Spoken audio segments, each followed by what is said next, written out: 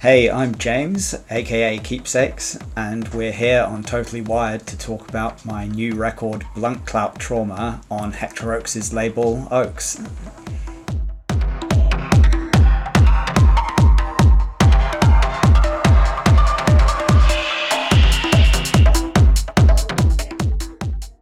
The last solo Keepsakes record was A Virtue in Vogue back in 2022.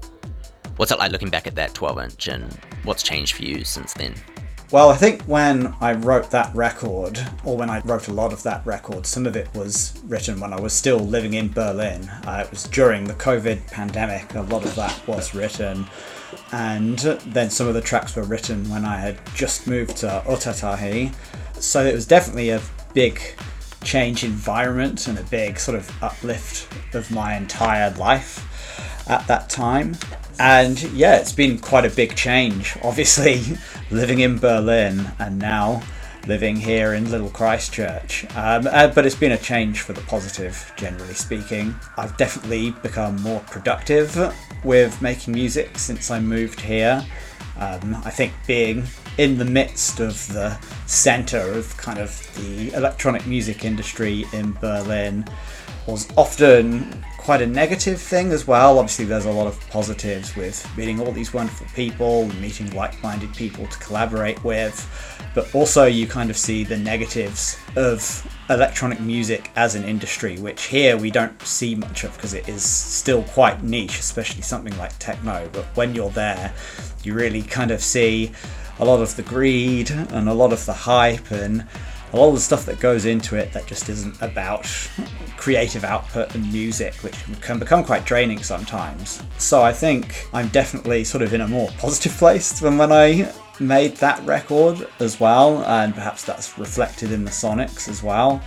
But also I think since moving to Otatahi, I'm just kind of more exposed to a bigger variety of music when I go out, because it's not techno all the time here and you can't kind of pigeonhole yourself as a consumer as well. And here I'm listening to a lot of bass music, a lot more house music, going to a lot more band gigs, and I think that kind of fed into this record compared to the last one as well, because I did definitely try to make more of a conscious switch in my sound, you could say, with this new record.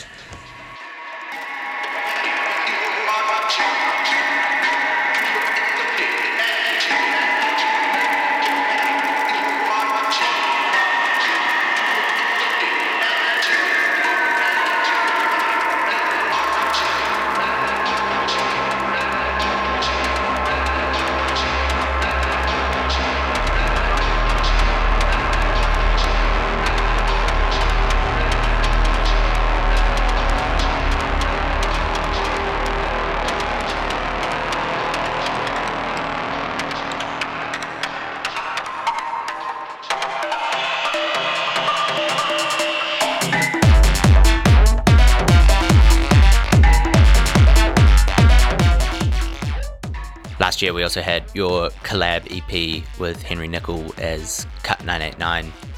One of my favourite releases of 2023. How was it working with Henry on that? Yeah, it was really, really refreshing. Actually, that was probably the best musical collaboration I've ever had in my entire life, to be quite honest.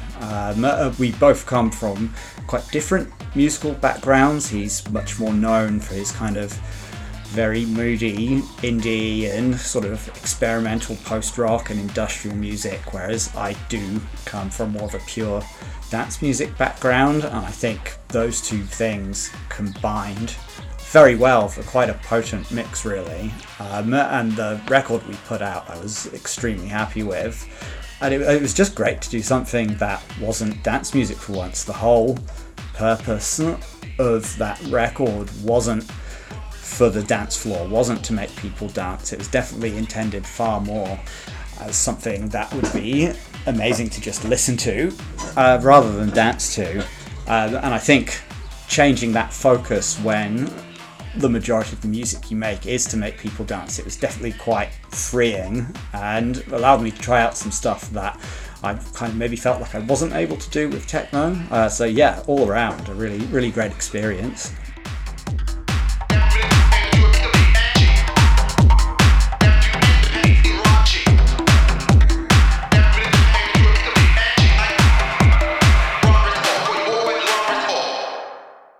On this new one, was there a direction you felt yourself being pulled towards stylistically?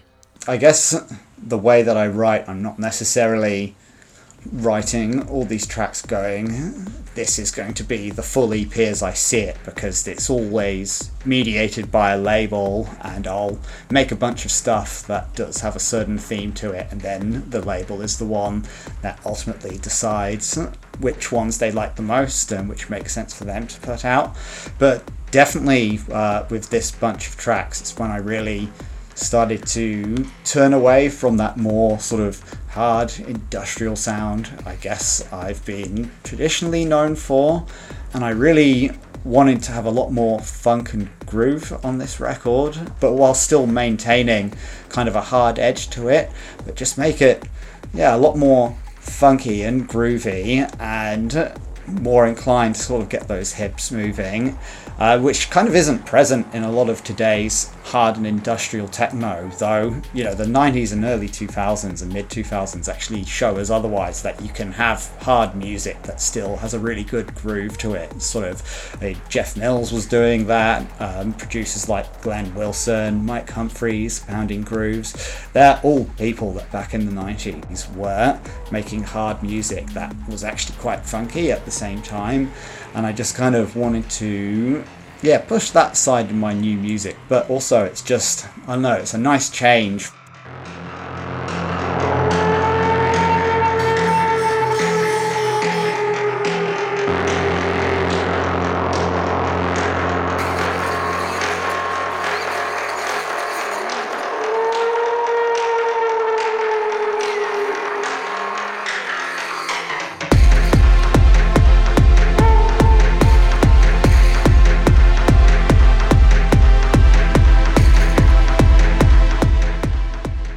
Hector Oaks put this new one out. How did you meet them and start releasing music together? Well, I think I first met Hector in person.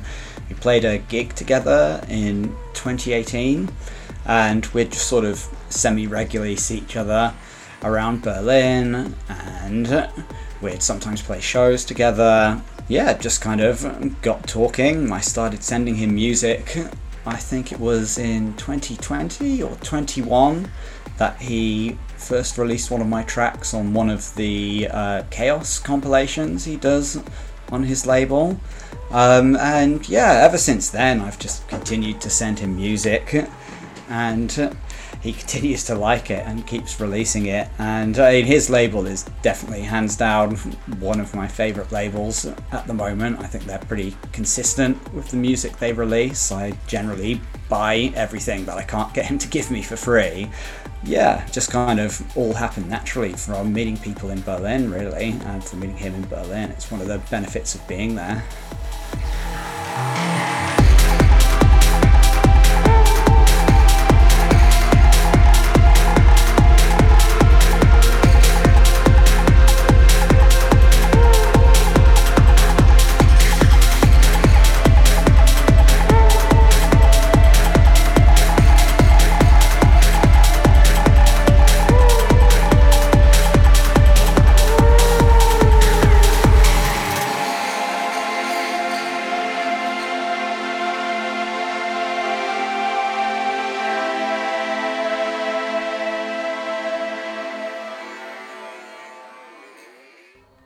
Let's hear about the tracks individually now, starting at the top with Dog Anonymous Fluid. Well, I guess that track is probably the closest to previous kind of style I've put out there. It's definitely the sort of the darkest track on the record, but still I think had a lot more of that groove to the rhythm that I was really looking for. But yeah, I mean that track's mostly sort of driven by this vocal sample that I used. It's sort of a resampled hip-hop vocal a cappella that I found, but I kind of twisted it around using a granular sampling VST, the Mangle, which, by the way, whenever I talk about, everyone goes to try and find it and realise it's discontinued. So good luck to everyone that tries to find that particular VST. But I twisted the vocal sample using that, and then added some grain delay, which kind of like shifted the pitch a bit in sort of a really unusual fashion to create that almost sort of demonic texture to the voice. Yeah, that's what really drove that track, and I think it was kind of a good opener in a sense in that it could sort of bridge between where I'm coming from and where I'm going with the rest of the record, so it kind of made sense to open up with that one.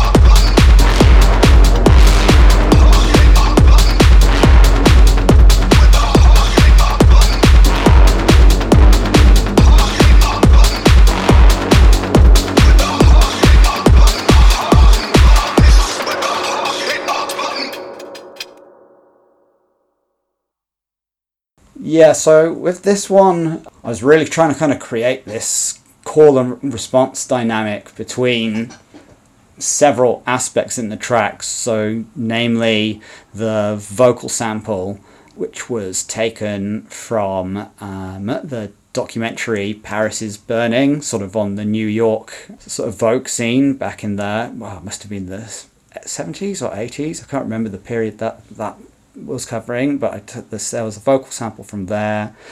So the interplay between that, the acid line, and that kind of like almost soulful, hard groovy synth stab that's in there. And I was really trying to play around with shifting the position of each of those elements within the track. Yeah, creating this ever-changing kind of call and response dynamic between them, and having like a lot of this change in the track whilst also kind of like keeping it somewhat minimalistic in the sound elements that people were looking out for, but still trying to create dynamism within that. So yeah, that's really where that one was coming from, trying to kind of have that groovy beat, but then have all these other elements calling and responding to each other and constantly switching around.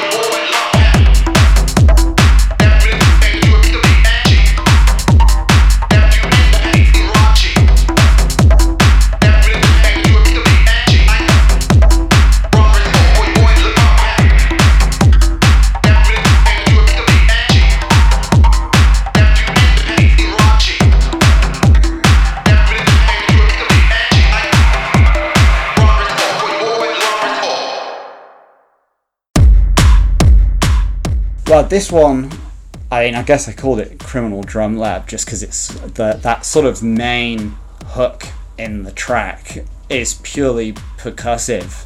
Like it's kind of like a mixture of congas and djembes, all playing together in a loop, and then I'm again using this same grain delay plugin to kind of shift the pitch of that loop to kind of then create a melody that sort of isn't a melody that would sit within any traditional musical scales or anything.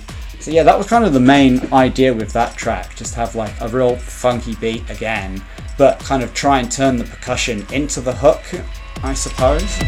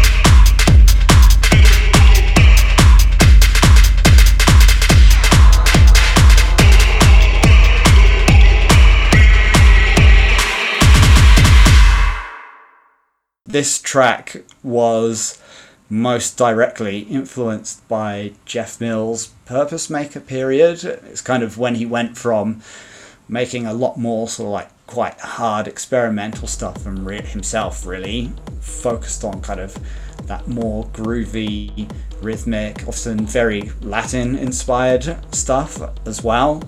So I really took inspiration from that period of Jeff Mills productions in this track. I mean, you can kind of hear that with the some kind of conga rhythm that's in there, and also with the horn sample. That's not actually like a horn instrument, that's a sample of a train in India honking at the guy recording the video to get off the tracks. But you can kind of hear that as well. There's kind of like those individual little horn stabs, and then there's the real long held note, and if you're listening in the right conditions you can actually hear the panning go across as kind of it is in the video where the train kind of passes the guy recording it.